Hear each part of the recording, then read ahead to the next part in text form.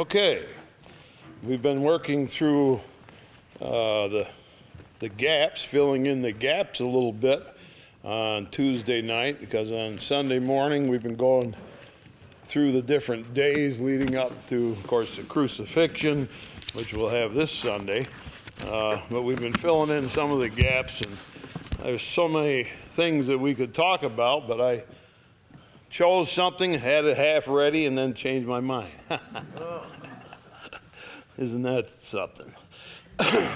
And just because I was reading and came across this, and I said, this is where we got to go. This is what we got to think about. We're in John chapter number 17. And John is a fabulous author. The best authors in the Bible are the ones who speak very plainly and make things clear. And you look at in Genesis chapter 1, it's a fabulous bit of writing where Moses writes, in the beginning God created the heavens and the earth. And the earth was without form and void, and darkness was upon the face of the deep. The Spirit of God moved across the face of the waters. And God said, let there be light. I mean, you can't get much better writing than that. It's fabulous. But we do find another piece of writing, same style, same creative mind in John chapter 1. In the beginning was the Word. The Word was with God. The Word was God. The same was in the beginning with God. And without Him was not anything made that was made. And the Word was made flesh and dwelt among us. And we beheld His glory, the only begotten of the Father, full of grace and truth. This guy's a fisherman. All right? He's a fisherman. But he really had a mind to author things that were fabulous. And when you understand something about the Bible, you know that there's 4 Gospels, Matthew, Mark, Luke, and John. And if you read Matthew, Mark, and Luke, there's many similarities between them. They tell the same stories and they repeat the same sort of things. And they were all written not quite simultaneously, but they were written earlier than John. And John got those 3 Gospels, read them, and said, gee, there's some things missing. I want to fill in the blanks. And so he puts in the story of Nicodemus, the one who came to Jesus by night. Puts in the story of the woman at the well, because he says we need to learn these things. And so John has really had a grasp of what he was doing, and he's thinking in his mind back.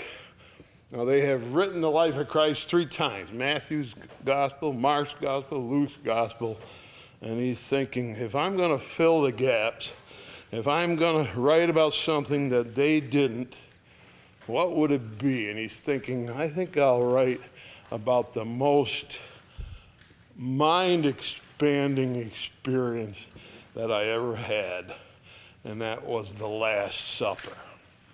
Now, when you come to Matthew, Mark, and Luke, you may get 15, 20 verses on the Last Supper. And they do a nice job. And then you come to John. And he writes chapter 13, chapter 14, chapter 15, chapter 16, chapter 17. He writes 5 chapters on the Last Supper. Obviously, it was a stunning experience to sit there with Christ at the Last Supper. And he just says, I'm not going to let any of that go. We're going to have it all. And so he takes us right from the beginning as they arrive in the room all the way to the end when they leave to go to Gethsemane. Now, last week we talked about Jesus praying in Gethsemane, and I said, you remember, it's not often you get to see Jesus pray. And we talked about the struggle in Gethsemane. But in chapter 17 of John, just before they leave the upper room to go out to Gethsemane, Jesus has been talking about stuff that's just amazing. If you really want to comprehend how things work, you read John 13, 14, 15, 16. Those are the ones where Jesus is explaining to them before he goes, here's what's going to happen. I'm going to send a comforter. You're a vine. I'm a vine and you're a branch. You got to grow through me. You're going to experience the power of the Spirit, and here's how it works. And he goes on and on those wonderful things. But the last thing he does is say a prayer in John chapter 17. Some people have called it the high priestly prayer of Jesus. They can call it whatever they want. I suppose you could call it that if you wanted to. It's the last prayer. He's going to pray with them. And so that has its value. Remember, it's a family experience, Passover, and I've been telling you that now for a couple of weeks. It's a family experience. It's not a temple experience. It's what the family does together. And so he's with the family that he had, which was the 12 disciples there in the room, and he's praying this prayer for a family. And so if you have a family that needs prayer, pay attention. Pay attention. This will get it for you. Help you to understand what he's thinking. And he is going to offer himself as a sacrifice in just a few hours. And so, yes, it's a high priestly prayer. When a priest comes and he's going to give the great offering, once a year offering, where he goes into the Holy of Holies, he's going to pray before he goes in there if he knows what he's doing. Now, at this time, the high priest is Caiaphas. He got no idea what he's doing. He got no idea what he's doing, all right? And so he, of all people, came to be the high priest when he's going to go into the Holy of Holies. He's planning the murder of Jesus before he goes in. All right? So you know he's out, all right? And that's what I was going to think about, some of the people involved in it. But I come to this, and I think this is well worth our effort to try and grasp for ourselves. And Jesus is going to pray, and it has always been just a thing with me. You hear preachers preach a sermon, and then they pray. You can't tell the difference. They're still preaching when they're praying, right? Here they preach the sermon and they preach it all over again when they pray. And I don't think prayer is that. This is what prayer is. Prayer is talking to God. All right? It's not impressing people by your fancy words. And a lot of preachers will preach their sermon and then preach it again and call it prayer. And I don't think Jesus needs to be preached to. I don't think that's what he wants, you know. So I think it's better if you're going to talk to God, just talk right to him. And Jesus is going to do that in this chapter as he finishes this tremendous couple of hours that he's had with them. He's going to wrap it up with a prayer. And there's nothing like it, and when we get into it, it's going to expand our mind a little because it's not simple stuff. It's hard to wrap your mind around, and that's why nobody preaches on this, because it's hard. It's hard. And it also is just like we said last week, when Jesus is praying, you know, his mind is so superior to ours that if we can kind of get a few bits of it, we'll be happy. So he has finished the Passover meal. He turned it into communion for the first communion. And then he's gone on from there to explain very important things that we really need to understand. Then he comes to finish it up. He says a prayer. Chapter 17 of John. And I wonder how John could remember this.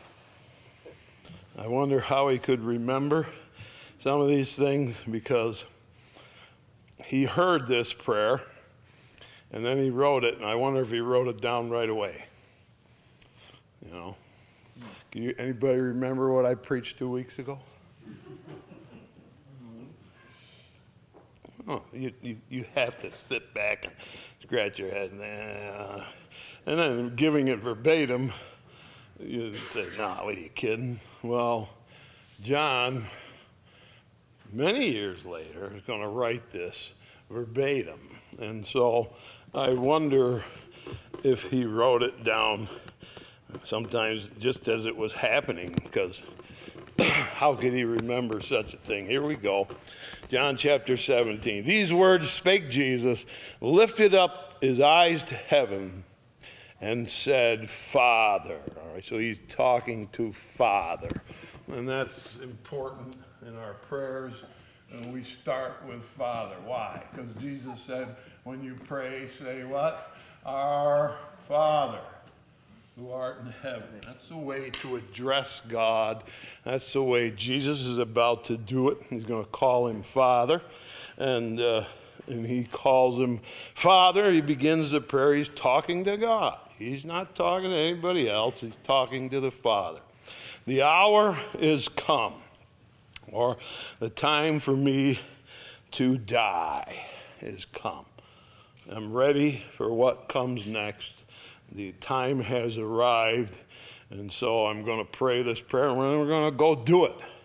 I'm going to go out and do it. And before the next morning, he's condemned, and in mid-morning they nail him to a cross. So this is right around the corner, just a few hours away. And he said, the hour has come. Here's what he prays.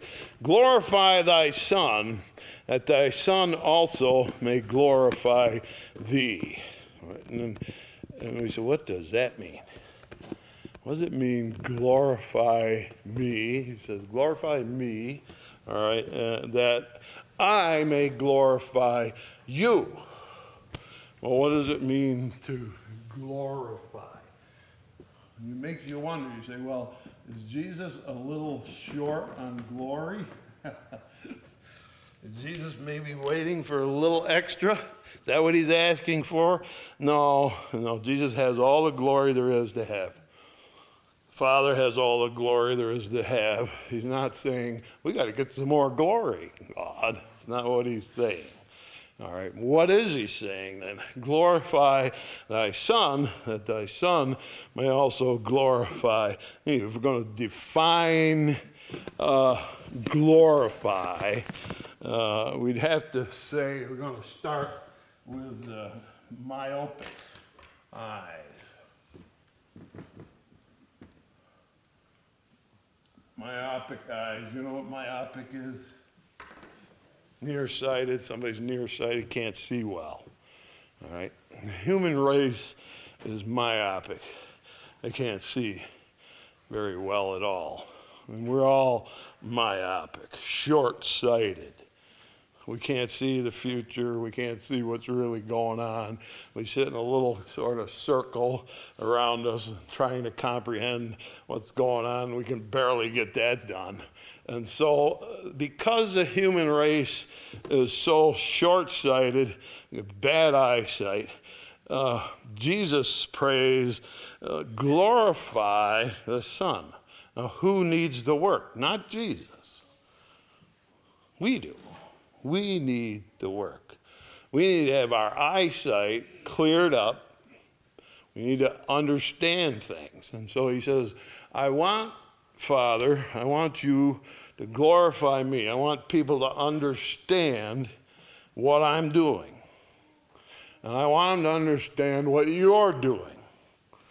And when they finally say, whoa, that's what's going on? There, now you're beginning to recognize who God is. And so we have such a poor concept of what God is and who he is that we need to have our view and our opinions changed about God. We're going to look at God and say, well, now we get it. Now we know. All right, now we understand. So when Jesus says, glorify me, he says, help people to understand what I'm doing and what I'm about to do in particular.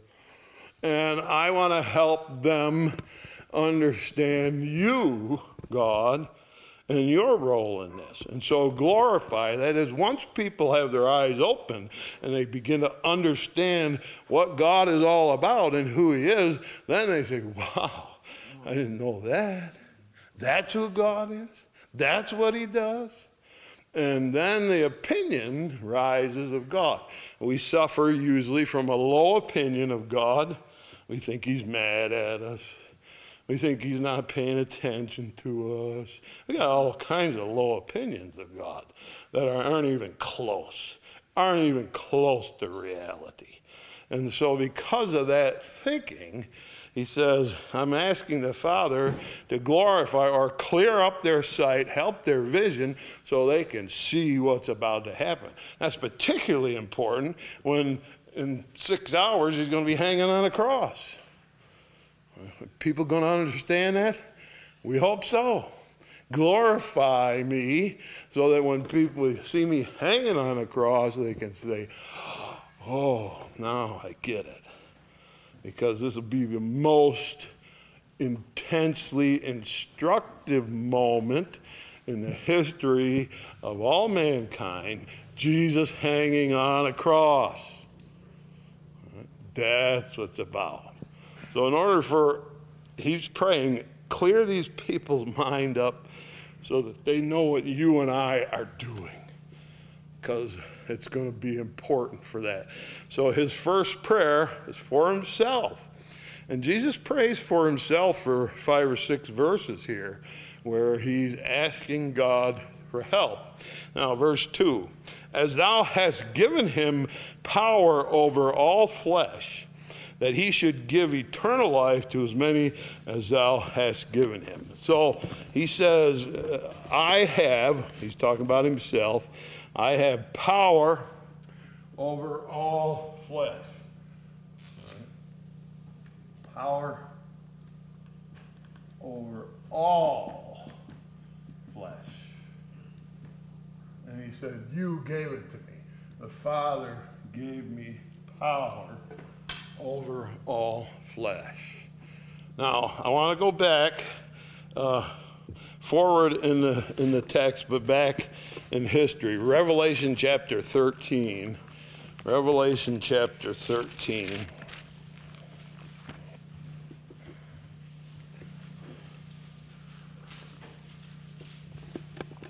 It's a very important little phrase here to help us comprehend what he means when he says, you gave me power over all flesh. When did that happen? How did that happen? What's that all about? Revelation 13, I'm looking at verse number 8. Revelation 13, verse 8. All that dwell upon the earth shall worship him, whose names are not written in the life of the Lamb slain, in the book of life of the Lamb slain from the foundation of the world. All right. So it says, the Lamb of God, was slain from the foundation of the world. We would call that creation. The world was founded, it was created, and it says that the Lamb, Jesus, was slain from creation. You say, no, he wasn't. He wasn't slain till right here in the book of John, back to chapter 17. He was just slain chapter 19. They'll crucify Jesus. No. There was, for want of a better way to explain it, a meeting that was held before the creation of the world between God and God and God. God the Father and God the Son and God the Holy Spirit. And they sat down and said, would you like to create a whole new race? of people. Well, let's consider the possibilities of creating a new race of individuals, a whole new type of creation, the human race. We want them to love us. Okay. Will they do that? Well, it hasn't been true in the angel realm. He created the angels, and the angels rebelled. And it says, and what we believe is 1/3 of heaven went in rebellion with Satan. And he says, so if we create another race, is there a possibility of rebellion in that race? We want them to love us, but is it possible? Well, it's much more than possible. It's guaranteed that they will rebel against us. So what are we going to do? Should we create the race? Well, the only thing we can do is redeem them. Or once they go astray, bring them back. And somebody's got to pay for sin. So the father said, "Who are you willing to pay?" And the son said, "Yes, I'm willing to pay for the race.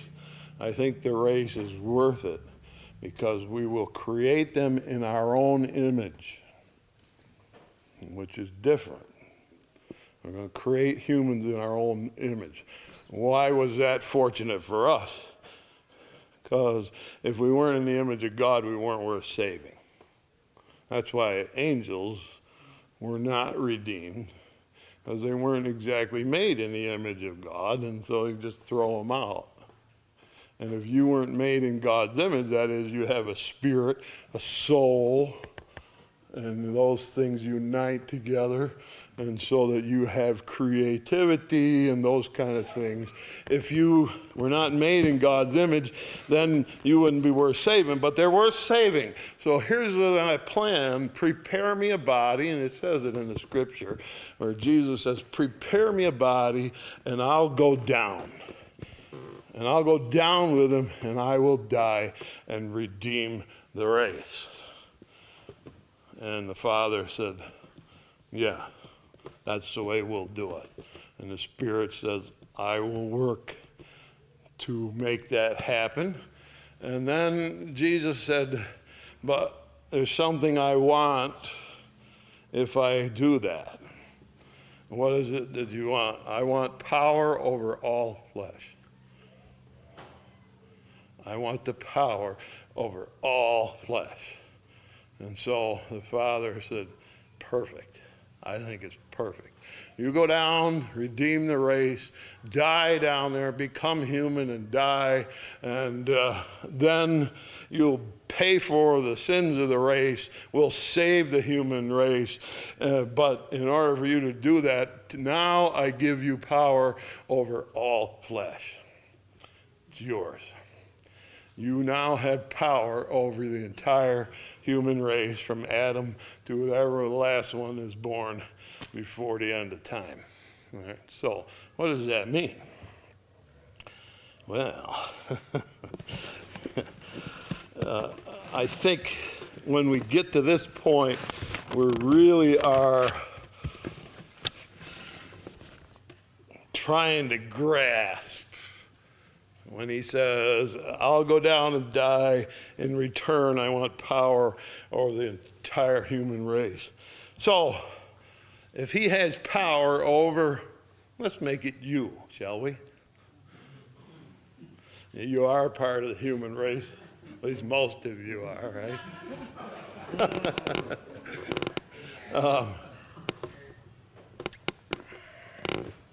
So, what's he going to do? Well, he's going to decide who your great-great-grandparents are. And then he's going to decide, more important, who your parents are. He's going to decide that. He's going to decide where you live. You thought you bought that house, didn't you? He's going to decide who you meet, who your companions will be. He's going to decide where you'll work. He's going to decide if you're rich or if you're poor. He's going to decide who your husband or your wife will be, decide who your children will be. He will decide what diseases you get.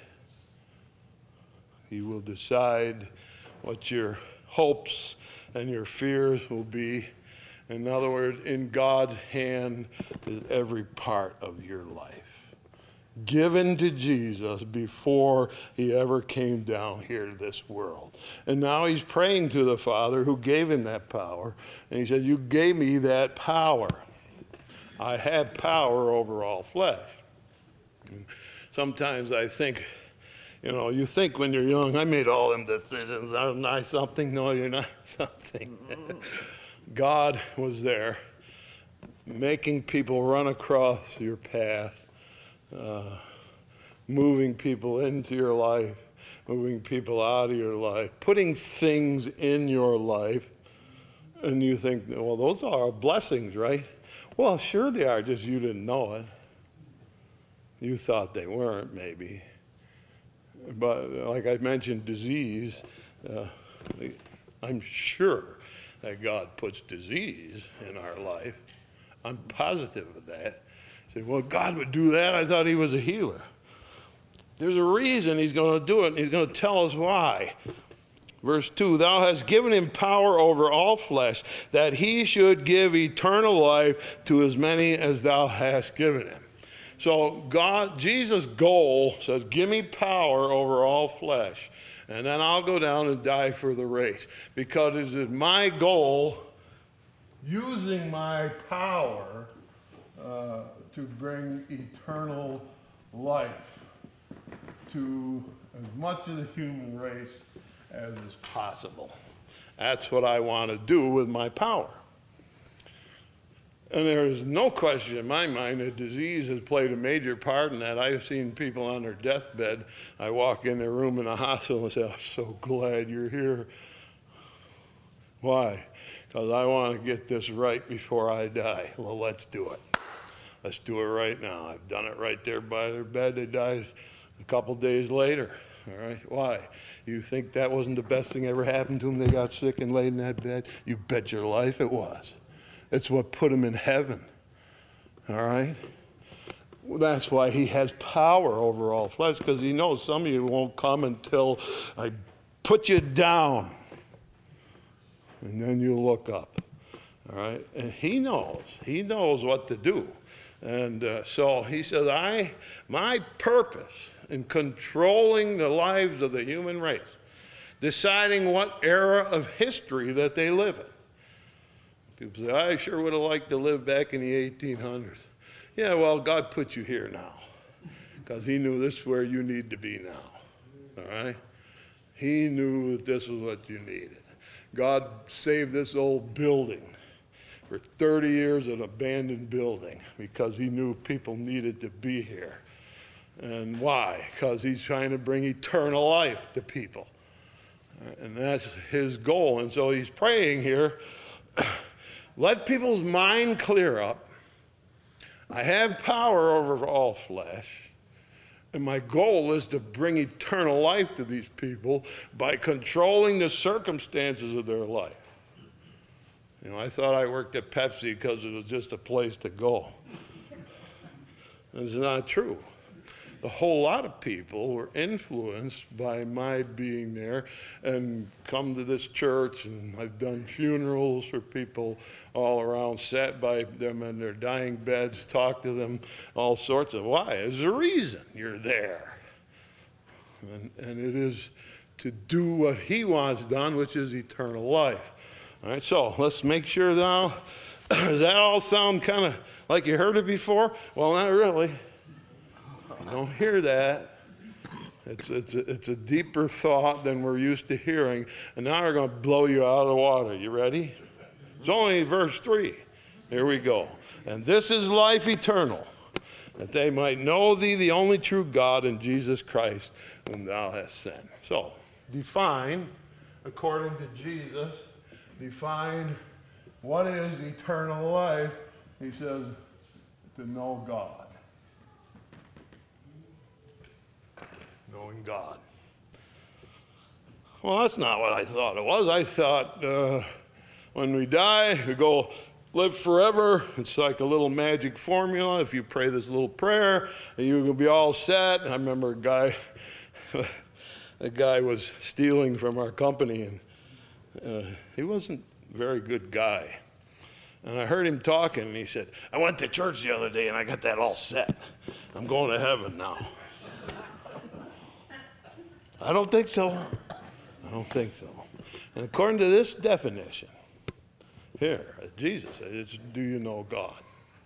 Well, how can that be eternal life? Because you're going to start here. You are going to have an encounter with God between you and him. An encounter with God, and you will be introduced at that time. You still won't know much, but you'll be introduced. You have a first encounter between you and God personally. I can't do it for you. I don't know how many deathbeds I've sat by him, and I said, I can't do this for you. You got to do it yourself. You got to talk to God. All right? And so you have an encounter with him, and you meet him for the first time, and you say to yourself, wow, I think I met God. I think I met him. I had this encounter with God, and I think I met him. Well, that's okay. You got a long ways to go, and so you'll know him as much as you can here on this earth, and then you'll get up to heaven. Say, I got eternal life. Yeah, you're still going to know God. You're still going to be knowing God forever and ever and ever. Because he is so superior to us, and his will is so wise. And so people think, well, I'm going to read the Bible and be God's counselor. I'll let him know what he ought to do. I don't think so. All right? You get to know God, and you know him more and more and more and more as you experience him. That's eternal life. And if somebody says, I filled out a card and now I'm all set. No, you're not all set. Do you know God? Have you met God personally? And I'm beginning to know more and more. He said, that's life eternal. It's the definition of life eternal. As you know God more, something happens to you. You look at that cross hanging there. He's on that cross, hanging on that cross.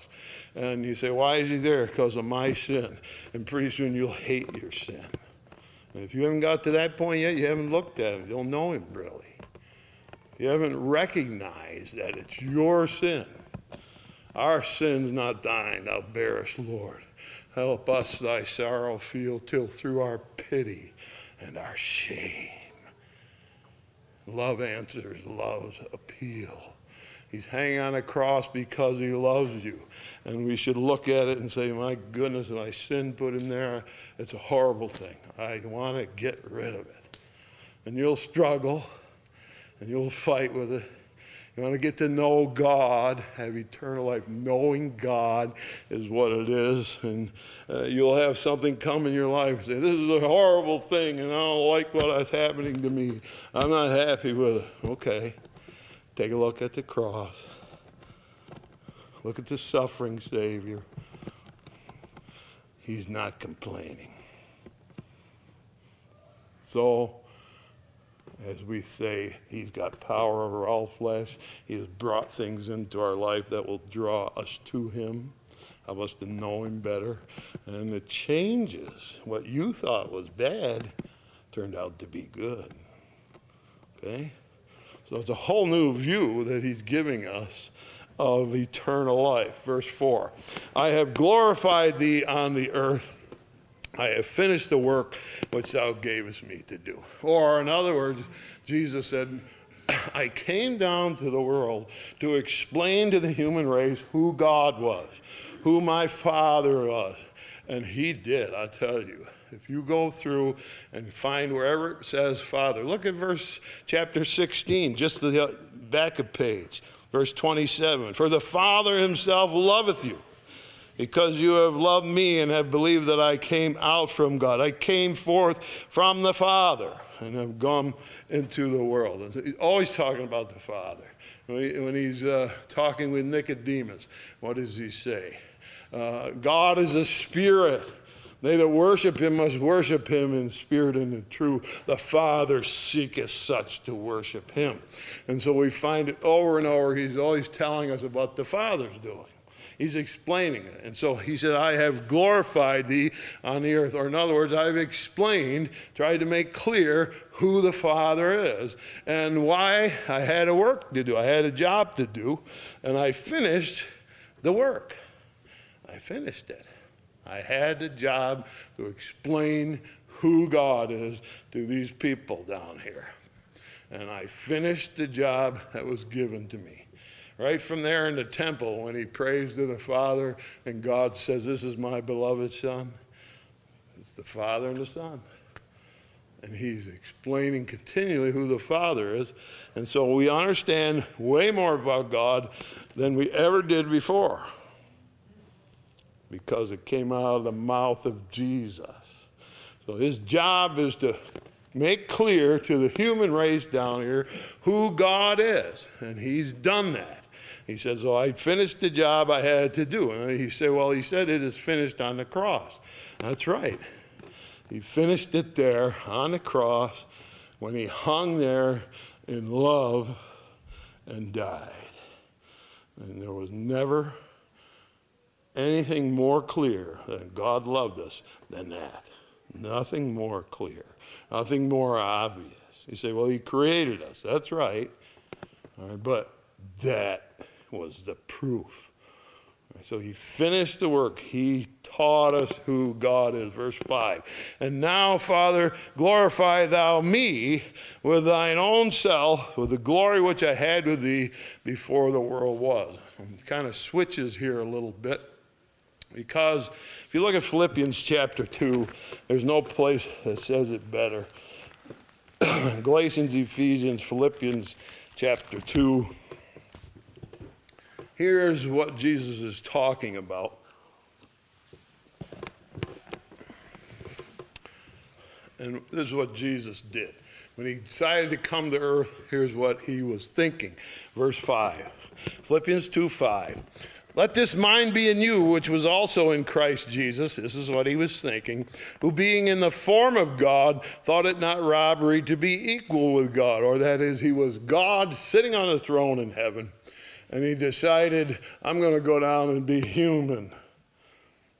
And so he made himself of no reputation, took on the form of a servant, and was made in the likeness of men. So he comes down here to earth, and you look at him, and he looks human.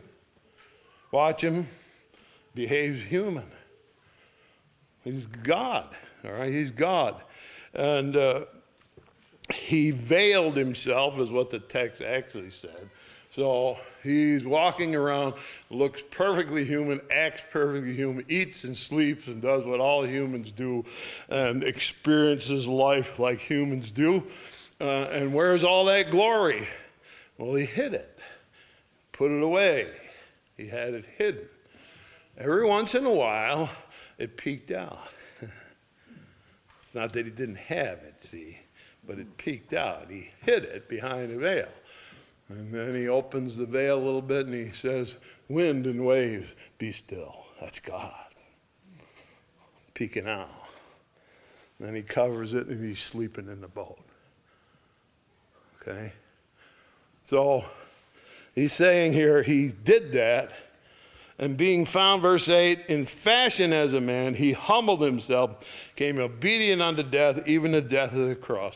Wherefore God hath highly exalted him and given him a name above every name, that at the name of Jesus every knee shall bow, and heaven and in earth and under the earth, and every tongue confess that Jesus Christ is Lord, to the glory of God the Father. Or, in other words, he said, in the beginning, when we decided to create the race, you and I were in heaven sharing our glory. And I laid mine aside and came down here to the earth.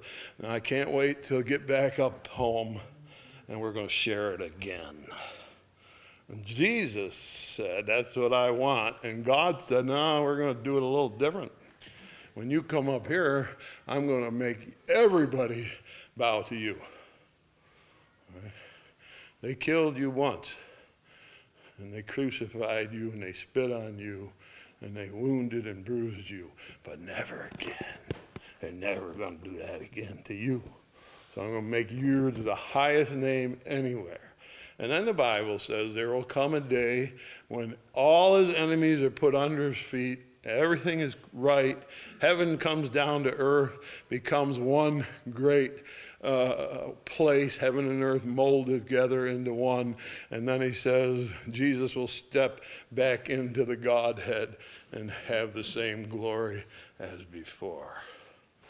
Not that he ever lost any, but God has given him preeminence over the Father even, if you can grasp that, in heaven. All right, so he says, I'm looking forward to the day, he says, when we're all back together again and when things are all right. Verse 6, I have manifested thy name unto the men which thou gavest me out of the world. Thine they were, thou gavest unto me, and they have kept thy word. Now he's talking now about 12 disciples. He said, God, you gave me 12 men, put them in my care.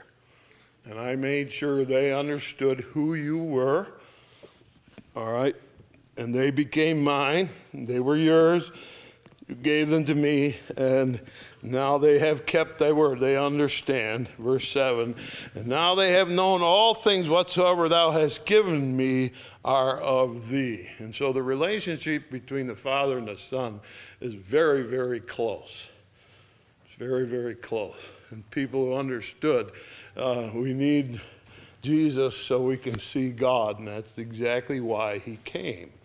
Because in the three in one, the Spirit and the Son and the Father, there was one who extended himself into the world, and that was the Son.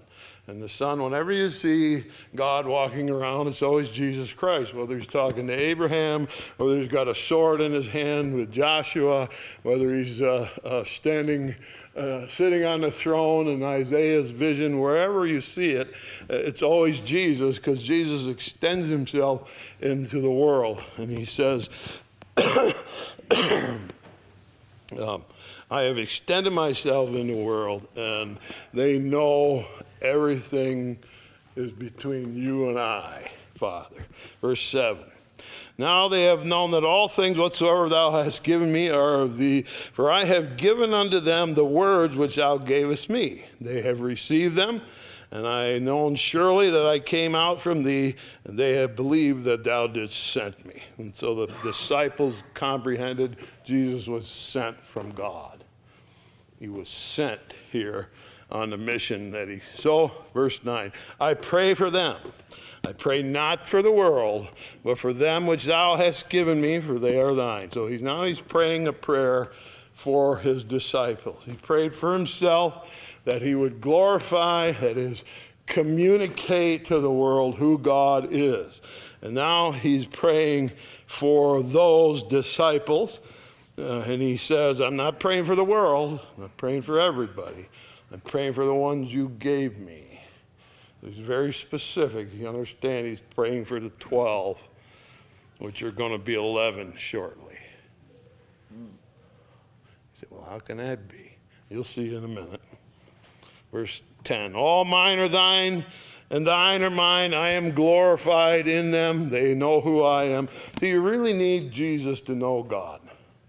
He was sent here into the world so that we would know who God is. He is the expression of God, Jesus. And so I always tell you, read Matthew, Mark, Luke, and John for the rest of your life, over and over and over and over and over and over again. Keep reading it. You know more and more and more about Jesus. That's what we need. He's the one that helps us understand who God is. Verse 11, and now I am no more in the world, but these are in the world, and I come to thee. I'm leaving this world, going back to heaven. Holy Father, keep them through thine own name, those whom thou hast given me, that they may be one as we are one. And while I was with them in the world, I kept them by thy name. And so I want you to see the important concept here. I want you to keep them. And he said, I kept them. Keep them. The keeping power of God is something that we kind of sell him short on a lot of times. He has the ability to keep you.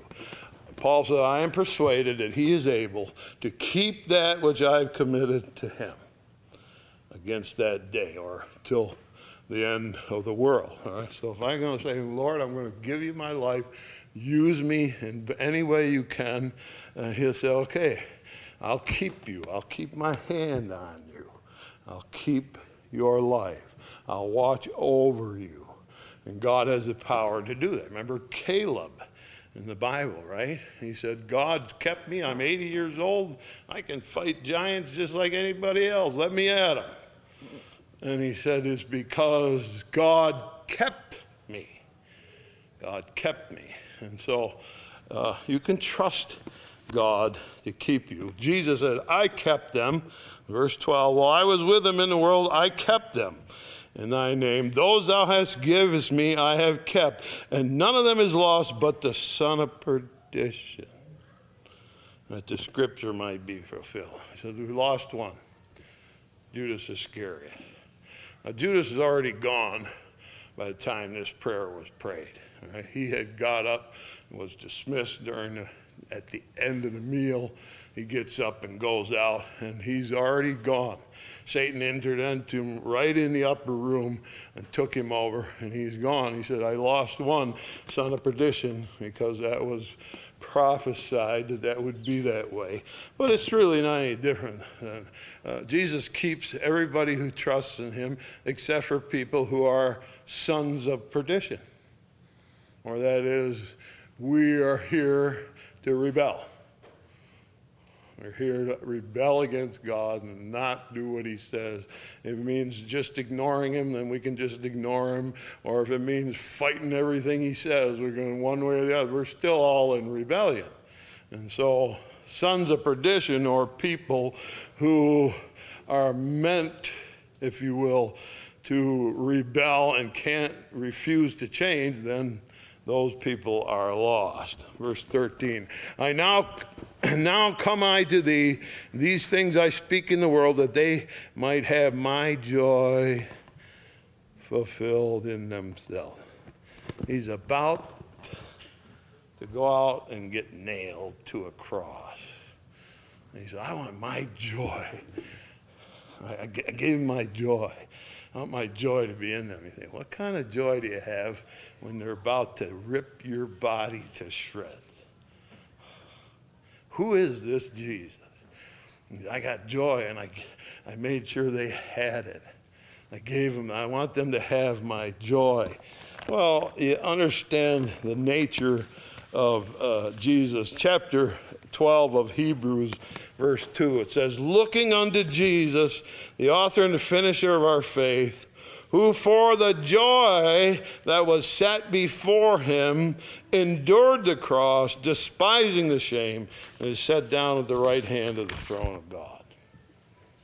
So he suffered on the cross, he endured it. I got to go through this. Why? Because what I'm going to do in the end is going to be a lot of fun. It's going to be a lot of joy. And that's the joy I'm waiting for, so I can go through trouble for a while because of the joy that's coming. And he says, I want them to have my joy inside of them. That's a wonderful thing to say a few hours before they crucify you. He's so above what you and I think. And he's thinking about the future and what will come. Verse 14, I have given them thy word, and the world hated them, because they are not of the world, even as I am not of the world. I pray that thou shouldst not take them out of the world, but thou shouldst keep them from the evil. They are not of the world, even as I am not of the world. So he's praying for the disciples. He says, I'm going to heaven. I'm going to leave them here in the world. and they need to be here in the world to preach and to explain and to tell all the things I have for them to tell. I want them to be here in the world, and I don't want them to be like the world, so I'm going to ask you to keep them clean from the world and make sure that they are lights in the world, shining examples. Now verse 17, which I think is one of the great verses here. Sanctify them through thy truth. Thy word is truth. Wow. We talk about simplifying eternal life. We talk about his power over all flesh. And then he says, sanctify them. Now that's the goal of every Christian. You may not know it, but our goal is to be sanctified. That is set apart to become property of God. We don't belong to the world. We belong to God. He owns us. We're his property. We're sanctified or set apart to him. And he says, so we want to sanctify. We want to set them apart, make them special, and we're going to do it by truth. And that's the Bible, he says. The Bible. I heard this preacher talking just a little while ago, and he said, I was in a church and it wasn't doing well, and I decided all I'm going to do is explain the Bible in every sermon. And he said, and the church grew and grew and grew and grew and grew and grew until he couldn't fit them all in. He got it. He figured it out. That the Bible is what changes us and sets us apart, makes us what we ought to be.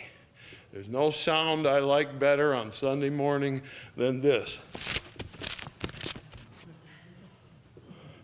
And I say, turn to Luke, and I hear the pages turning. I love that sound. Why? Because your hope is there. Your possibilities are there. Your power is right in your hand. We give Bibles to kids who graduate from high school, and somewhere I write in the Bible and I say, this has got everything you need. It lays in your hand. It's right in your hand. I'm giving it to you. It's right in your hand. You open it and use it. It's right in your hand. All right. Pray, he says, sanctify them. Set them apart for me. Your word is truth. And he said that's what we need. We need truth from the Bible. And so Jesus understood that the Bible was going to be the thing that got you out through where you ended up where you needed to be. So you need to be reading it every day. You can't say, I don't understand. Get it and read it. Read one verse if that's all you can get. Get a book that'll help you. Do something. You must be in it all the time if you intend to succeed in knowing God. Sorry. Again, no corners, no shortcuts. That's it. It's the Bible. And that's what it'll take. And Jesus just prayed here what? Sanctify them. Make them special. You're going to use the Bible to do it. It's the tool in your hand. Verse 18, as thou hast sent me into the world, even so I also sent them into the world. And for their sakes I sanctify myself, that they might be sanctified through truth. I set apart myself to explain God to them, and now they want to do that and understand so that they can do it. Verse 20, neither pray I for these alone, but for them also which shall believe on me through their word. There's a little space in your Bible there. You can write East Shelby. People who believed because of what the apostles told us.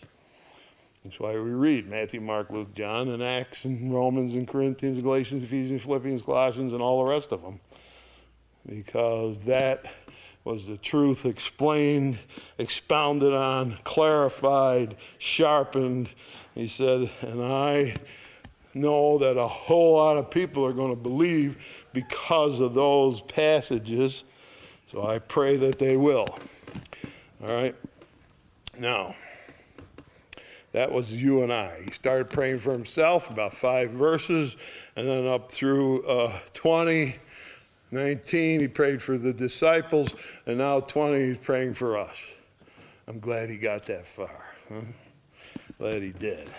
21, that they may all be one, as thou, Father, art in me, I in thee, that they may also be one in us. The world may believe that thou hast sent me, and the glory which thou gavest me I has given to them, that they may be one, even as we are one, I and them, thou and me, that they may be made perfect in one, that the world may know that thou hast sent me, and hast loved me as thou lovest me. Did you get a little phrase kept coming up again? That they might be one. Over and over and over. All those verses, he says, I want them to be one. Like the Father and the Son are one. It is extremely important in Christian work and in the church that we be one.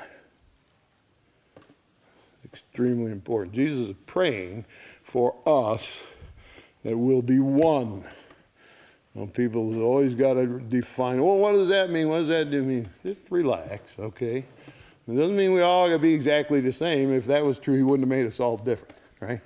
He made us all different. Every one of us is different.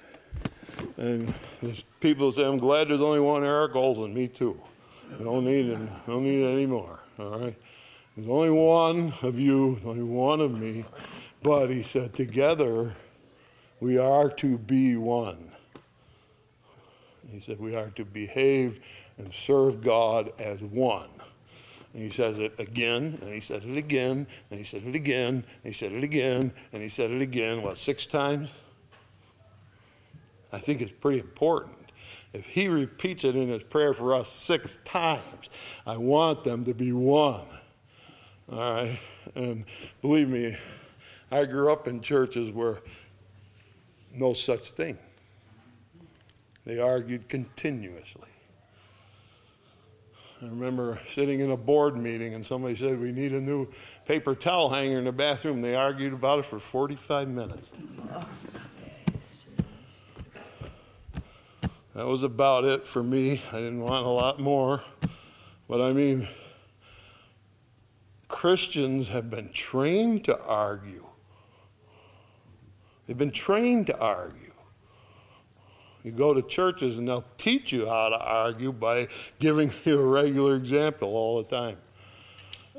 Christians have been trained to argue. We should be trained not to argue. That's where we got to train people, not to argue. Jesus said, be one. Be one. Right? Not uniform. We're all exactly alike, but unified. We all have the same purpose. What's our purpose? To take God and explain him to the world. How? By the way you live. By the way the words that come out of your mouth. By your behavior. That will help people understand who God is more than anything else. If it's Bible-formed behavior. Important there. Verse 24. Father, I will that they also whom thou hast given me be with me where I am, that they might behold my glory which thou hast given me, for thou lovest me before the foundation of the world. He's talking about that meeting way back. And the Father said, you know, I love you, and if you go down to the world, they're going to treat you bad, and it's going to break my heart. He said, I know, but we'll get the human race. And what I want for them, said Jesus, is that we'll all be together someday. These 12 disciples, 11, are going to go to heaven and be with me. And all the people who came to believe will be together with me. Won't that be a happy day when we're together with Jesus? We ought to love it. He loves it. He wants it. He's the one that asked for it. He's asking for it. I want him to be with me. So he says to what? He says, chapter 14, which is still in the Last Supper. Let not your heart be troubled. Believe in God, believe also in me. In my Father's house are many mansions. If it were not so, I would have told you. I go to prepare a place for you. I will come again and take you unto myself, that where I am, there you may be also. There you go. That's where I'm heading. Whatever gets me there is going to make me happy. And if I get crushed by a truck out in the middle of the road, don't worry about me. I'm having a time of my life. All right? Whatever it is that takes me down, they take me over and throw me in a hole in the ground. They say, don't say he's dead. It'll be a highly exaggerated report, because they'll be having a time of my life. I can't wait to get there. And sometimes I have to kind of control myself, because I think, man, that's so much better than this. But I'm here on a mission, sent by God on a mission. We're here on a mission. We're together in this mission, all right? Verse 25. O righteous Father, the world hath not known thee, but I have known thee, and these have known that thou hast sent me. I have declared unto them thy name, and will declare it, that the love wherein thou hast loved me may be in them, and I in them. I want the people who believe in me to be persuaded beyond all doubt that I love them. That's why I can't wait for us to be together. So he says, I pray that they'll be with me, and I want them to know how much I love them. That's a pretty nice prayer. Huh? Believe me, I only scratched the surface. I only scratched the surface because I'm out of time. See? You could go on and on and on and on. Power over all flesh and being one and what it means to be one. And praying the way Jesus prayed, and glorifying God by making him clear so people can understand who he is. That's what Jesus prayed, and then he went out and died. He was thinking about you just before he went out and died. I often wonder if when he was hanging on the cross, he thought about every human. I hope not. But it's entirely possible that he did. And I'm sorry for that. But, wow, he's thinking about us way, way back when he's about to be crucified, praying for you. Prayed for you and for me just before he went out and died. John chapter 17 is the high priestly prayer of Christ. It's the family prayer. See how he prays for his family? Ones that were there with him. Prays for what? That they'll be one, and that they'll love, and that they will be kept. Pray for your family that they will be kept by God. He'll keep them. He'll keep them in his power. After all, he has what? Power over all flesh. Pray that God will bring into their life the things that are needed to get them to God. Whatever it is. Trial. What's the difference if it's a trial? If it gets you to God, it was worth every second of it. If it makes you know God, it's worth it. It's worth it. Because knowing God is life eternal. Life eternal. So much to say, not enough time to say it, but this is worth our effort, and why I changed my mind halfway through, because I thought we got to talk about this, because the mind of Christ in the midst of the chaos of that last week before he died was thinking about joy in heaven, reunited with you and me, all there together. Wow. So, Sunday, Jesus Christ crucified. Thank you.